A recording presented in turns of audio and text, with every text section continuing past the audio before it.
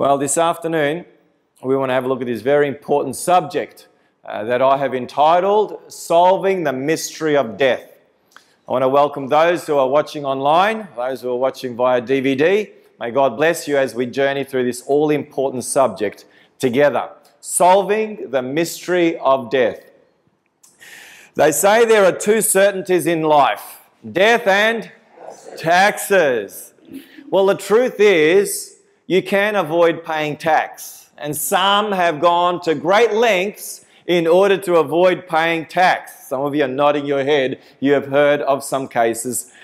However, no one can dodge death. You can fail to pay your taxes, but not death. That is something common to humanity ever since the beginning of time. So the question is, what happens to a person when they die? That's our question for this afternoon. I want to begin by sharing with you a story. I'm not sure if this really happened or not, but it certainly illustrates the point. A little young fella coming home from school, and he walks past the cemetery, and as he's looking at the tombstones, he happens to read an epitaph on one of the tombstones. And you're wondering what was on that epitaph? Notice these are the words. As you are now, so once was I. As I am now, you soon will be. So prepare yourself to follow me, is what this little boy read on the tombstone. And he thought about that for a moment, and he thought and pondered, and he took out a crayon out of his pocket, and he wrote these words underneath. He wrote, "To follow you, I'm not content until I know just where you went." So the question is, what happens when we breathe our last? Where does a person go when they breathe their last? You may have been by the bedside of a loved one, a family member or a friend who has indeed breathed their last. And so the question is, what happens next? That's the question we want to look at this afternoon. Well, there are many that believe that you either go to one of two places. The soul, the spirit, goes one of two places at death. Either goes to heaven or goes to hell. How many of you are familiar with that? That's a common understanding amongst not just Christians, but all of the world religions by and large. There is an intermediate place that many Christians, including Roman Catholics, believe in, and that place is called what? Purgatory. Now, what is purgatory? Purgatory is this intermediate place where you go, where your soul is refined so that it can inhabit the heavenly courts above, so that you will be good enough, I guess, if you want to call it that, to be a resident of heaven. It's not just Christians, but there are many religions that believe in this intermediate state. Then there are those that believe in reincarnation. The majority of the Indian religions, Hinduism, Buddhism, the two major religions, believe in reincarnation, where you continue on as a different being or as an animal, but life goes on just in a different form. Then there are those that believe that you can communicate with your dead loved ones. This is very popular today, especially in Western circles. But as I have traveled the world, I have discovered it's not just in Western circles, it's throughout the world. This belief that you can communicate with your dead loved ones through spirit mediums and so on and so forth. In April of 2005, so just over 10 years ago, you'll remember well that we had the funeral of Pope John Paul II, this beloved Pope that passed away after serving the Church of Rome for over 2 decades as their bishop. These were the front page headlines of our newspapers here in Australia. This was from the Sun Herald shortly after his death. His Holiness Pope John Paul II, Christ is opening the door to the Pope. He is already seeing and touching the Lord. John Paul II now rests in God's hands and unites the world in prayer, hope and thanks. That was one front page headline of our own newspaper here in Australia. Here was another one from the Daily Telegraph.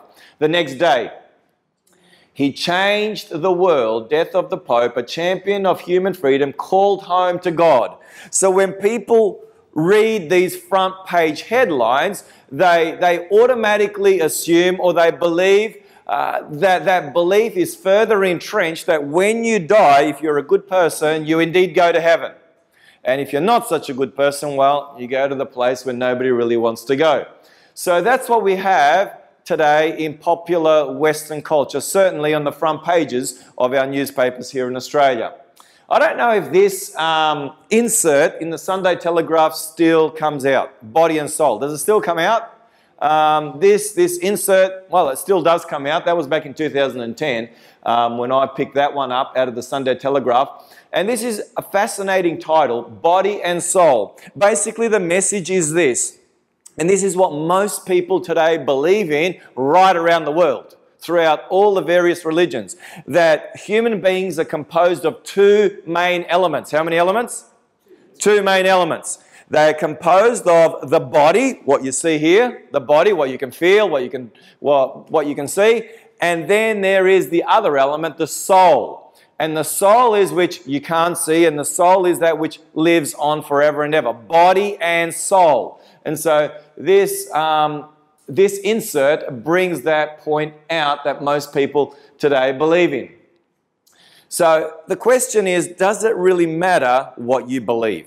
There are people that say, look, it doesn't really matter what you believe. When you die, you die. Whether you live on, whether you don't, it really doesn't make a big difference. It's what's the big deal? You know, let's not make a big deal about something that we don't actually have any control over. And it's true. We do not have any control over whether we're going to die or not. Isn't that true? Even when you get to 96, Helen, soon, I mean, we don't know how soon. We're praying in 10 years, 20 years' time. But the reality is that it's inevitable. So a lot of people don't even want to talk about it, don't even want to think about it, and don't even think it's a question that needs to be explored. But let me share with you, the truth is that it does matter. For what you believe about death and what happens when a person dies has a profound impact on what happens to you in the end times in particular. And as we have discovered during this seminar series, we are living at the end of time. Isn't that true? Absolutely. We've looked at what Jesus said about the times that you and I find ourselves in. And Jesus predicted 2,000 years ago what we are today experiencing on an everyday basis. So we know we're living at the very end of time. How soon before the coming of Jesus? We don't know. That's not for us to know. But we know that we're living very near, even at the doors, as Jesus put it. So we need to know the truth, because what you and I believe will impact us possibly for all eternity. Now that is very important, extremely important. So what really happens at death, we want to find out, not from the front pages of the Daily Telegraph, or not from the insert in the Daily Telegraph, Body and Soul, not from anyone or anything. We want to find out from where? From God's Word. We want to find out from God's Word. You see, Jesus made a wonderful promise. He made a wonderful promise in John chapter 8 and verses 31 and 32 where he said, if you abide in my word, you will know the truth and the truth will set you free.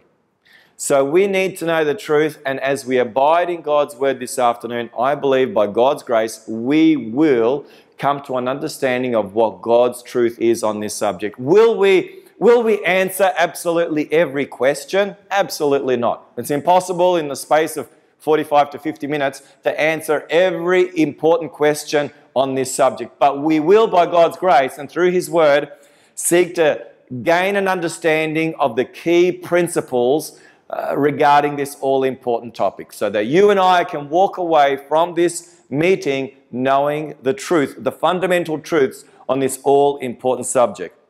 So, we're going to pray and we're going to ask God to bless our time together, and then we're going to dig right into what God has to say on this subject. So let's pray. Father in heaven, we ask and pray that you will guide us and that you will lead us as we open your word. Father, there is a lot of confusion, as we're all aware, on this topic. Some believe this, others believe that.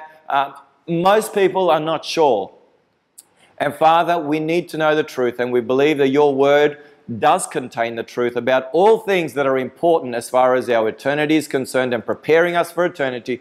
So as we open your word, we pray that you'll open our hearts and our minds, for we pray this in Jesus' name. And everybody said, amen and amen and amen. Well, for the answer, we need to go once again to the book of Genesis. Have you noticed how many times we have gone to the book of Genesis in order to find out the truth about a certain important topic? Well, this afternoon will be no different. We're going to go to the book of Genesis and we're going to discover how God created Adam. At the very beginning, this is what the Bible says. In Genesis chapter 2, verse 7, it says, "And the Lord God formed man of the dust and of the ground, and he breathed into his nostrils the breath of life, and man became a living being."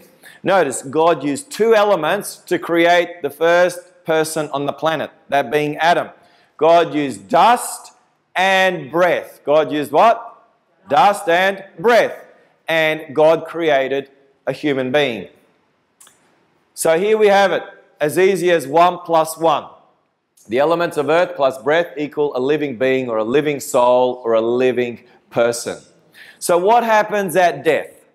What happens at death, as we'll discover, is the exact opposite to what happened at the very beginning when God created the first human being. Notice what the Bible says. In Psalm chapter 104, verse 29, "You hide your face, they are troubled. You take away their what? Their breath, and they do what? They die and return to their what? To their dust." So at death, as I pointed out, the very opposite takes place to how God created life.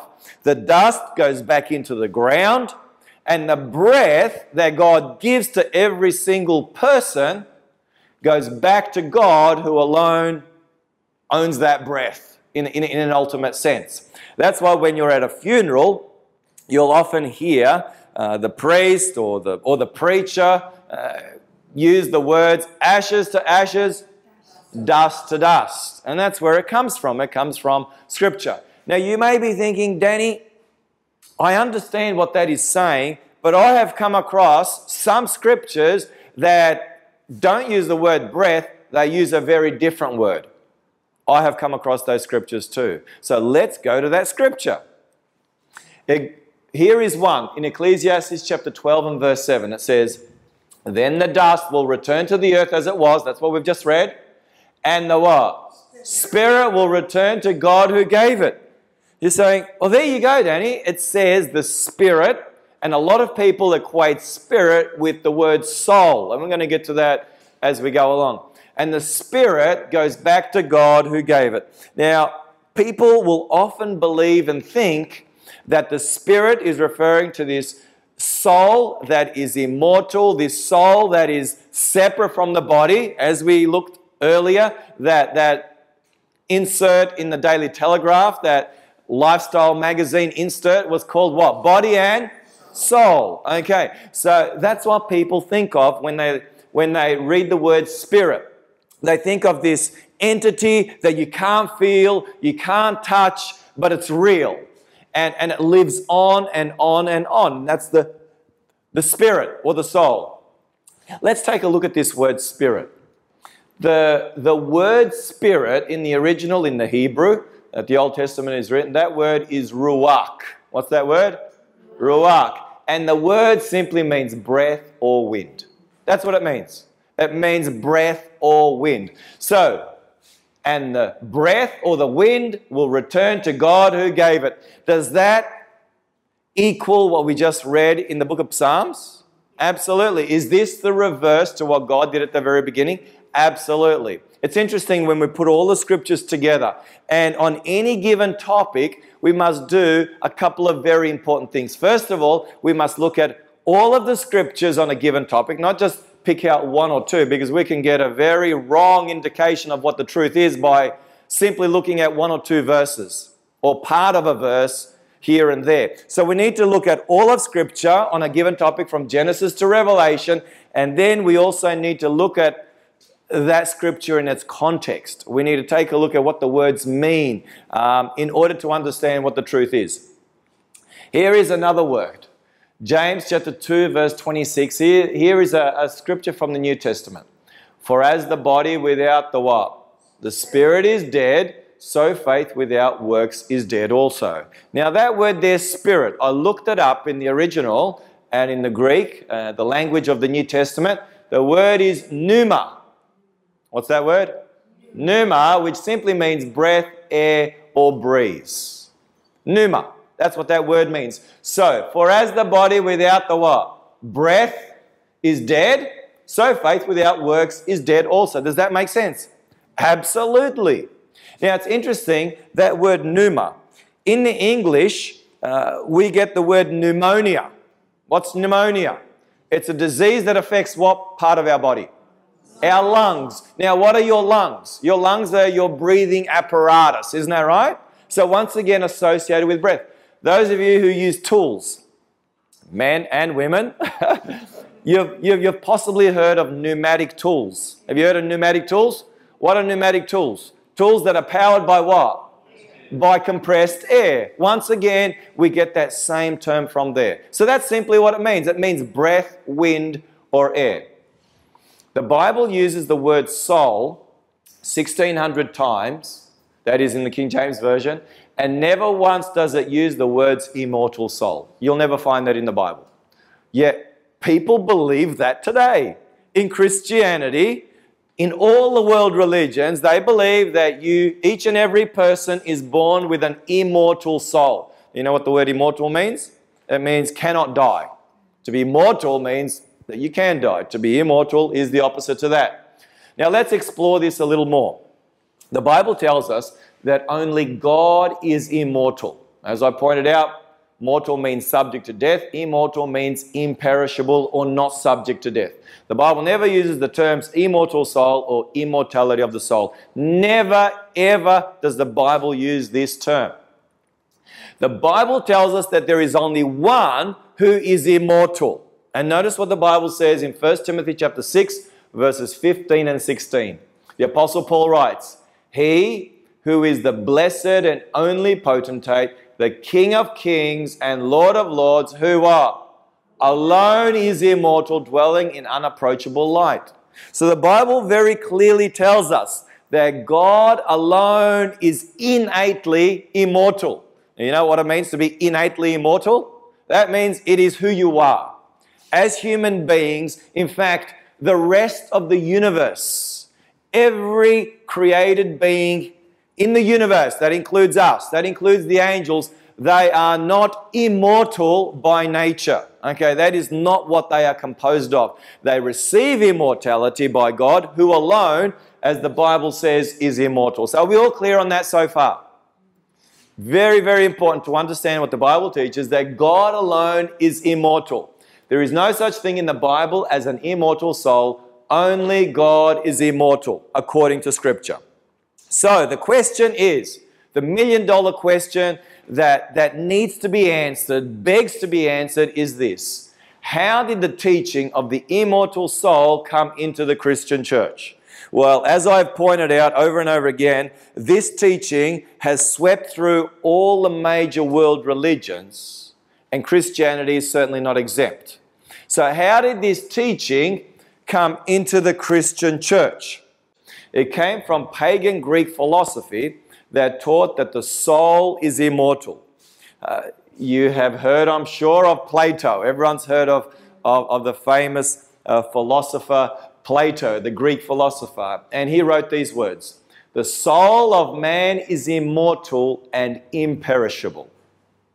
So, this teaching came into the Christian church through the pagan Greeks. Now, when did that happen?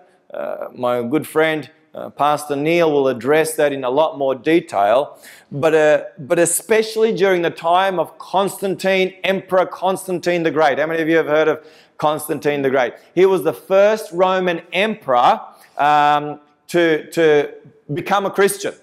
He professed Christianity. He became the first Roman emperor to become a Christian. And basically, under his rule, under his reign, Christianity became popular throughout the entire Roman Empire. In fact, the Roman Empire was Christianized, as some have put it.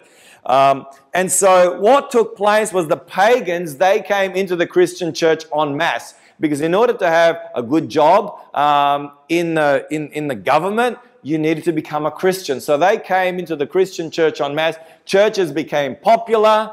And so Christianity was influenced by paganism. And the pagans, they brought in this belief of the immortality of the soul. Now that's just a very short version of what took place and how it got into the Christian church. But the question is, from where did the Greeks, the pagans, get their belief that when you die, your soul lives on forever and ever, and that your soul is immortal and imperishable, as Plato put it? Where on earth did the Greeks get it from? Who did they borrow this idea from? Well, the truth is, this idea came from the Garden of Eden. The Garden of Eden, where a serpent some 6,000 years ago preached the very first sermon to the very first audience, the very first human audience, who was Eve. And notice what the serpent said to Eve. These are the words recorded in Genesis chapter 3 verse 4. Then the serpent said to the woman, you will what? Not surely die. What did God very clearly articulate to Adam and Eve? If they were to eat the fruit from the tree of knowledge of good and evil, God said, you will what? Surely die. The serpent comes along, and we know who the serpent is. Who's the serpent?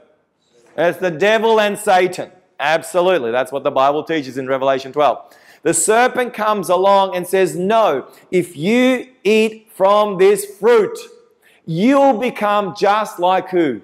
God. That's what it says. You will become just like God, who, according to Scripture, we have discovered, alone is immortal. And so the devil said to Eve, no, you will not surely die. You cannot die. You have an immortal soul. The very first lie was preached in the garden, and the very first sermon was sadly received by Eve. And sadly, it's been passed on. This teaching of the immortality of the soul has been passed on from Eve all the way through to our day. So that's where it came from, if you were wondering. Well, when and how do we get immortality? What does the Bible teach on this subject? When and how do we get immortality? Notice what the Bible says in 1 Corinthians chapter 15 and verse 51. The Apostle Paul writes, in a moment, in the twinkling of an eye, at the last what? Trumpet. When's that? That's when Jesus comes. That's when Jesus comes. Let's keep reading.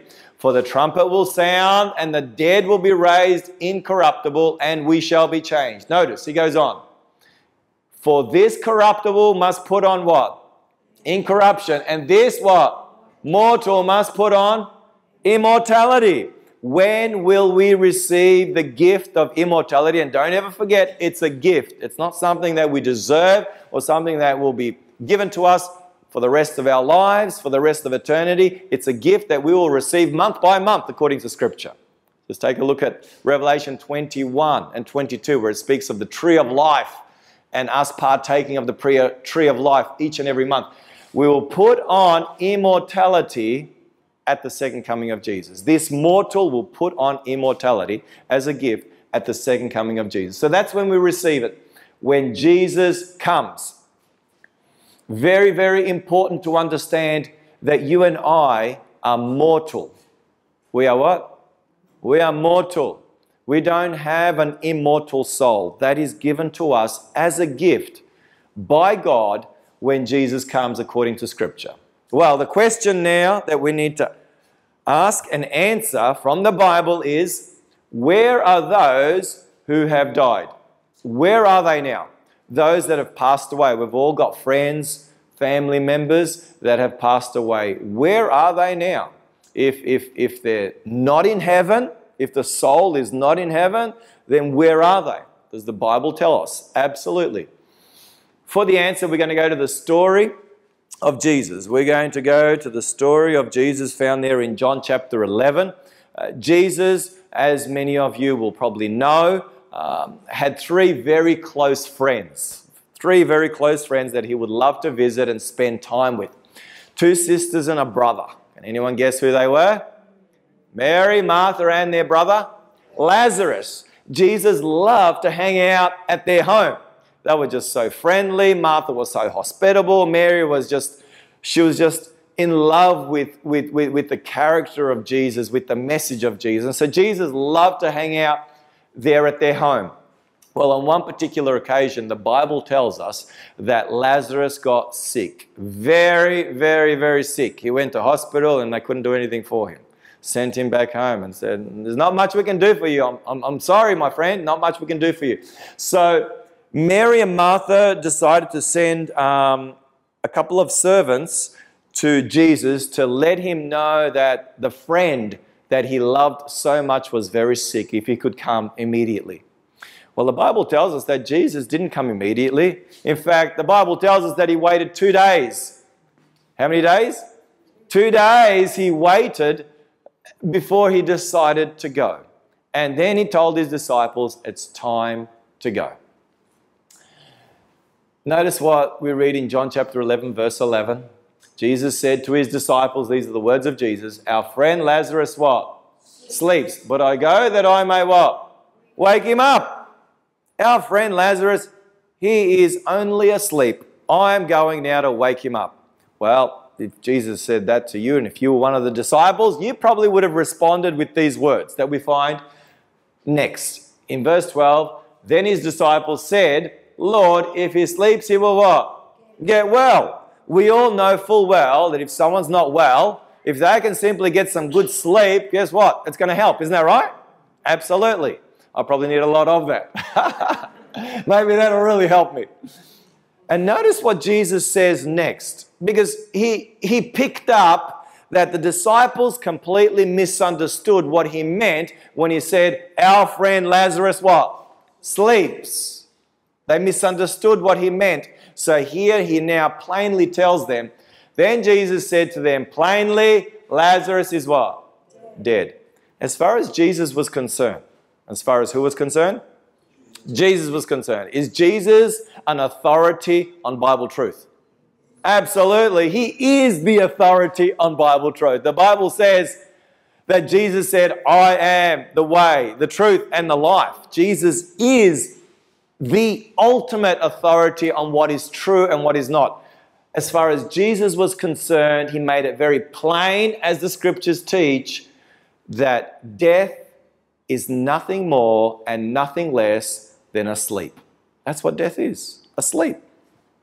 Now, Martha, when she met Jesus, when he finally arrived, 4 days after her brother had died, she had said to him, Lord, if only you were here, if only you were here in time, my brother Lazarus would not have died. And then notice what took place next. We have the conversation as it's recorded by John, one of the disciples of Jesus. Jesus said to her, your brother will what? Rise again. Okay, your brother will rise again. Notice what Martha responds. Martha said to him, I know that he will rise again in the what? In the resurrection at the what? Last day. As far as Martha was concerned, she was crystal clear on when she would see her brother again. She would not see her brother when she died, and she would be reunited with him in heaven. She was very clear on what the Bible taught. She knew and understood that she would indeed see her brother again, not when she died, but she would see her brother again at the resurrection, when Jesus comes in all his glory to give us the gift of what? Immortality, as we have just read. And it's when? At the last day. A reference to the second coming of Jesus. The resurrection of Lazarus is the proof that Jesus will raise our believing loved ones too. Isn't that good news? That is wonderful news. That is wonderful news. The Apostle Paul speaks of this also. Notice the language that he uses in reference to those that have passed away, those that have gone to their rest in the arms, in the loving arms of Jesus, those that have put their faith and trust in Jesus. Notice what the Apostle Paul writes in 1 Thessalonians chapter 4 and verse 13. But I do not want you to be ignorant, brethren, concerning those who have fallen what? Asleep. There is that same language that is used. Lest you sorrow as others who have no hope. For this we say to you by the word of the Lord, that we who are alive and remain until the coming of the Lord will by no means precede those who are what? Asleep. He's very clearly speaking here of the coming of the Lord, isn't it? You don't need to read between the lines. You don't need to wonder what on earth is the Apostle Paul speaking of. It's very clear as the noonday sun. He goes on.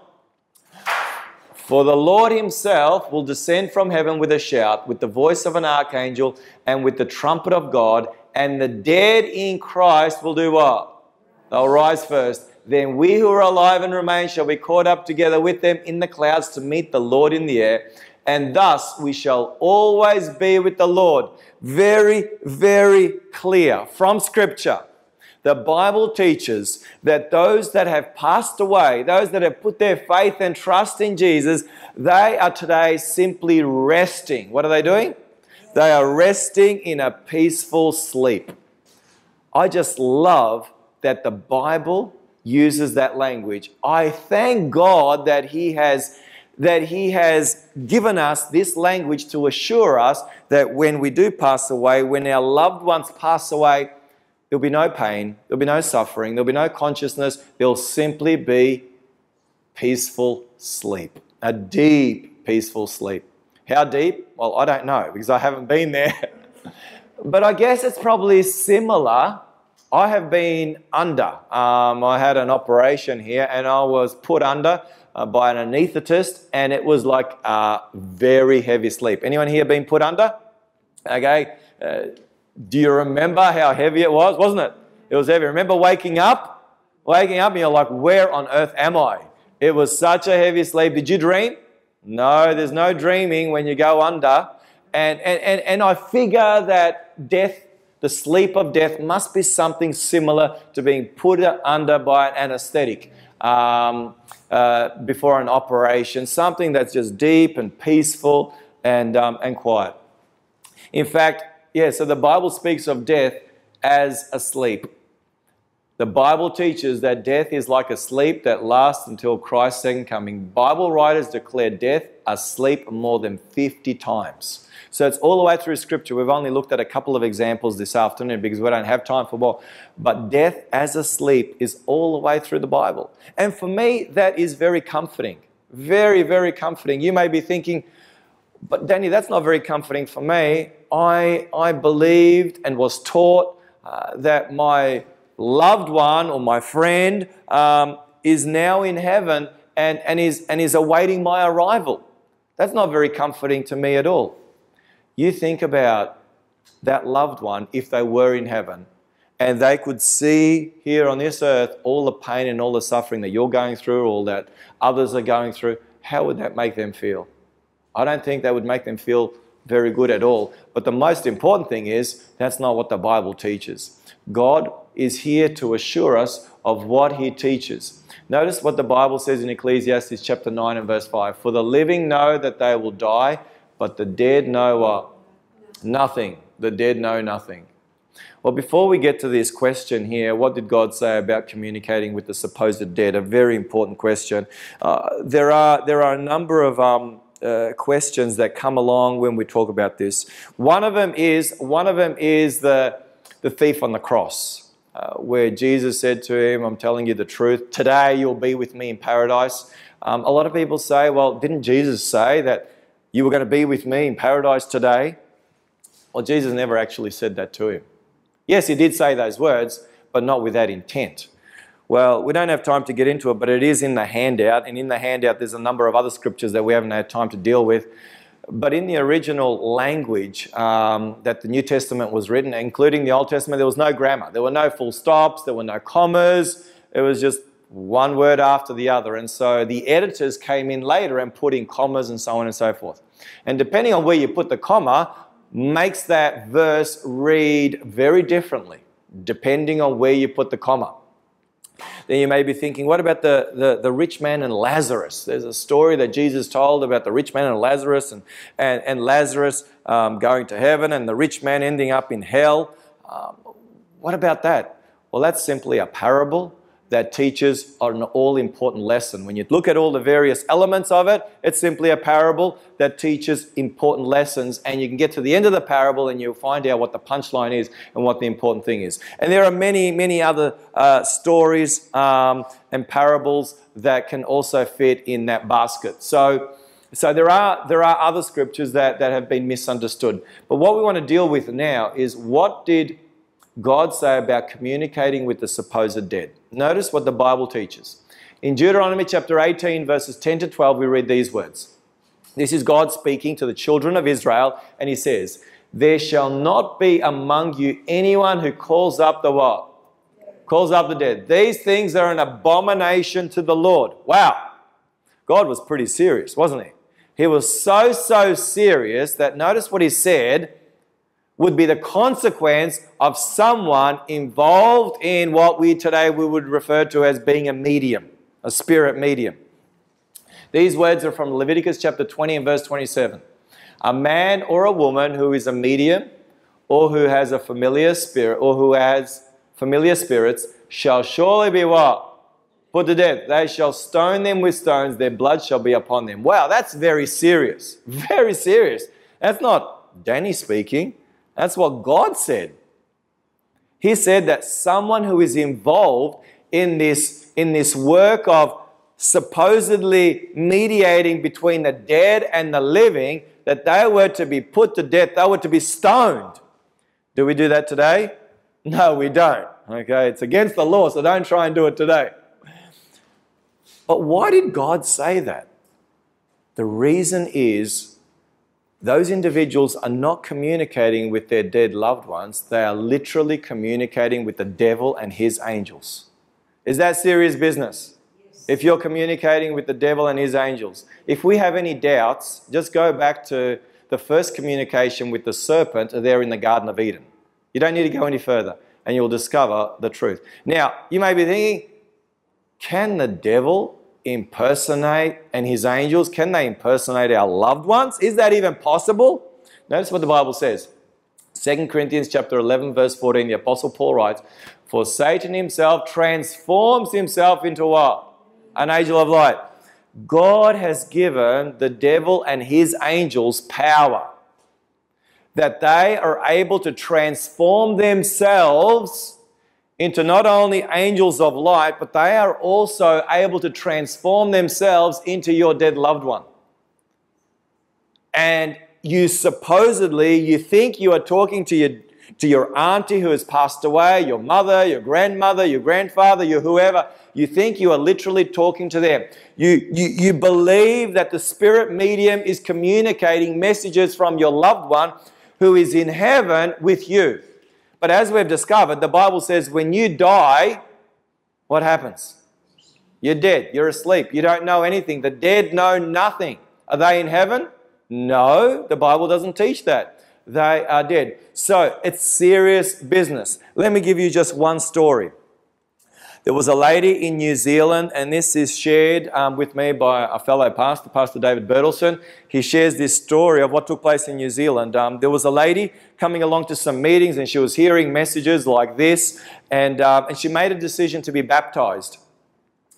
On the day of her baptism, she is walking up the steps into the church there in Auckland, and all of a sudden, she is met by her grandmother that had passed away for many years. And it's her grandmother. She can see her. She's right there in front of her. And her grandmother says to her, "My sweet dear, I have been sent to you by God to tell you that you are making a big mistake.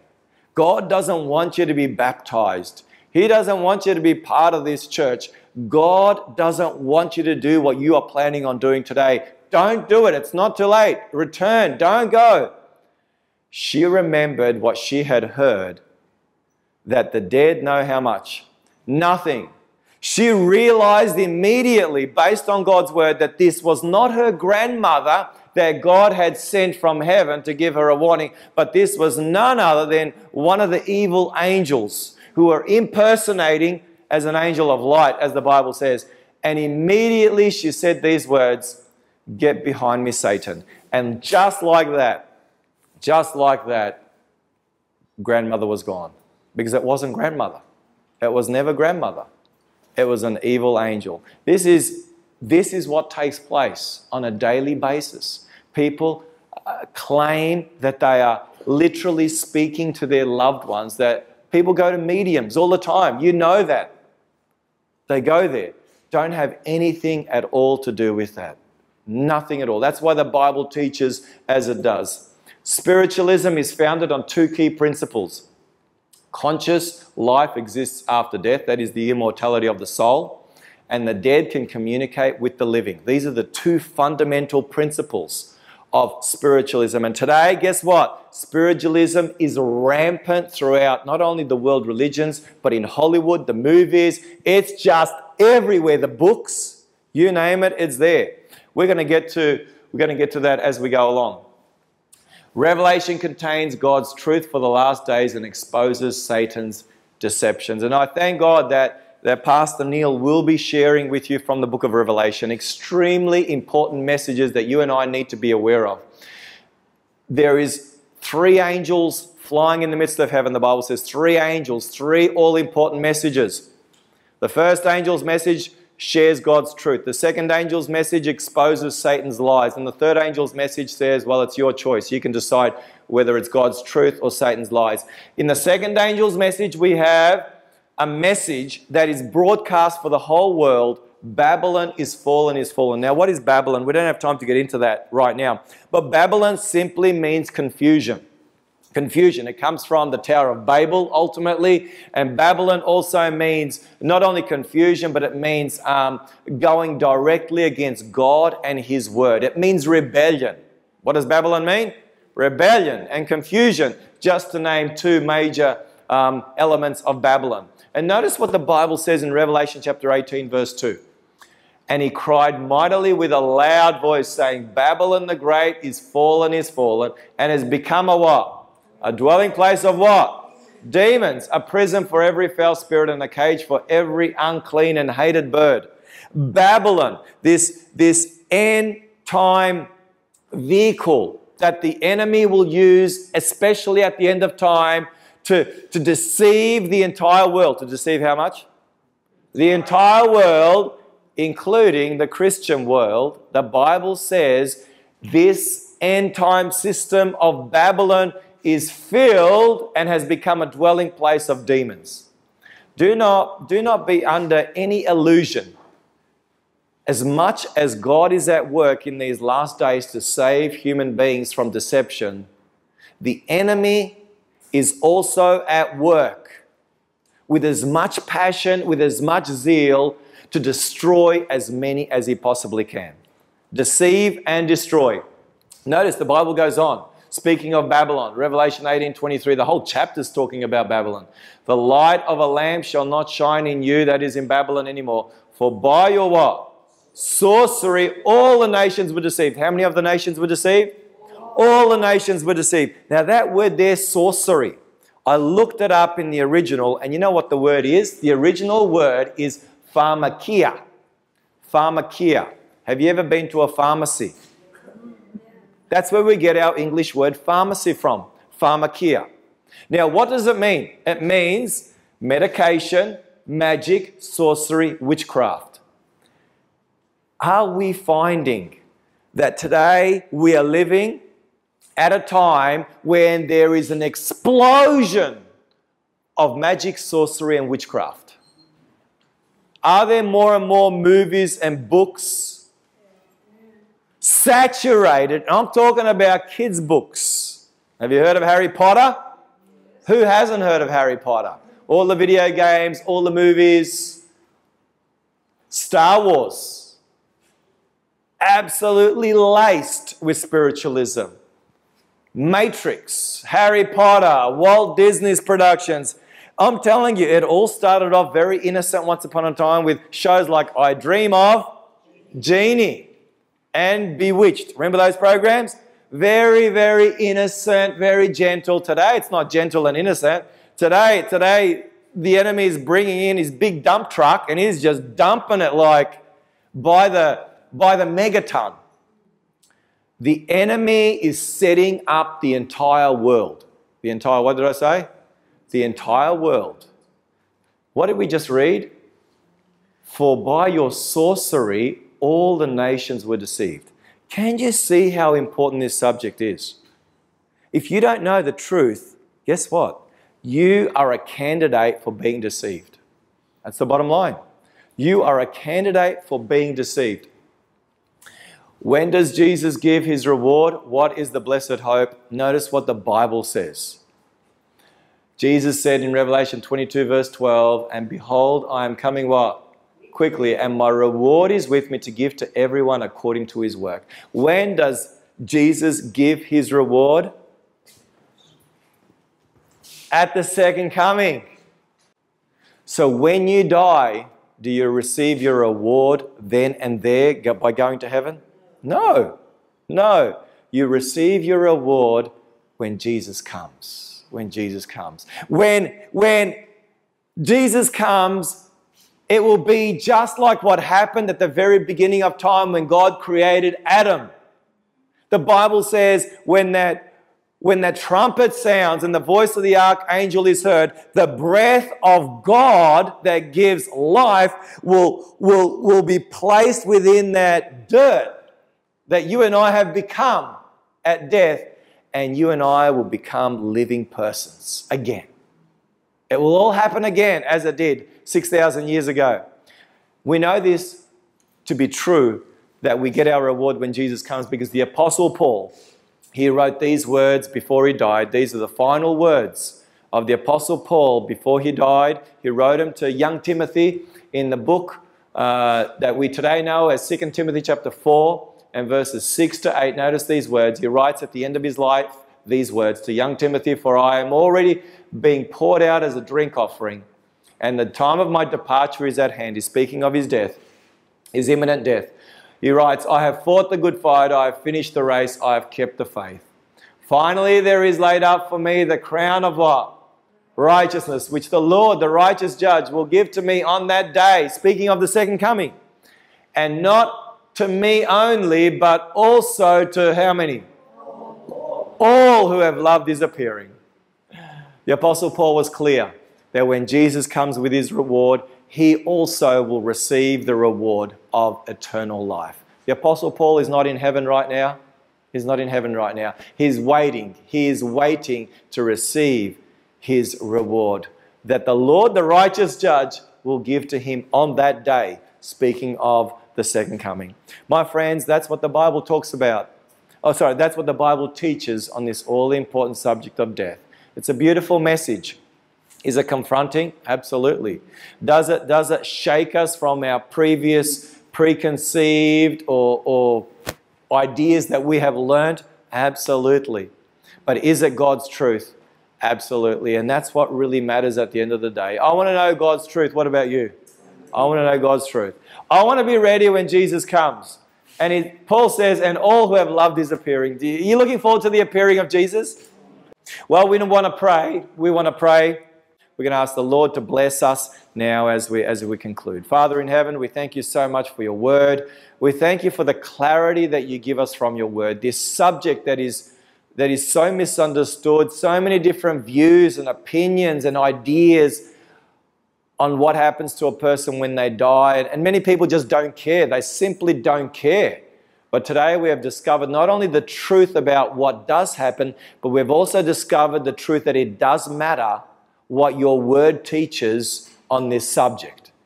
So Father, I pray that you'll guide and bless us. And we're looking forward to the day, along with the Apostle Paul, that all those that have loved your appearing, Father, they will appear with you in glory when you come to give your reward.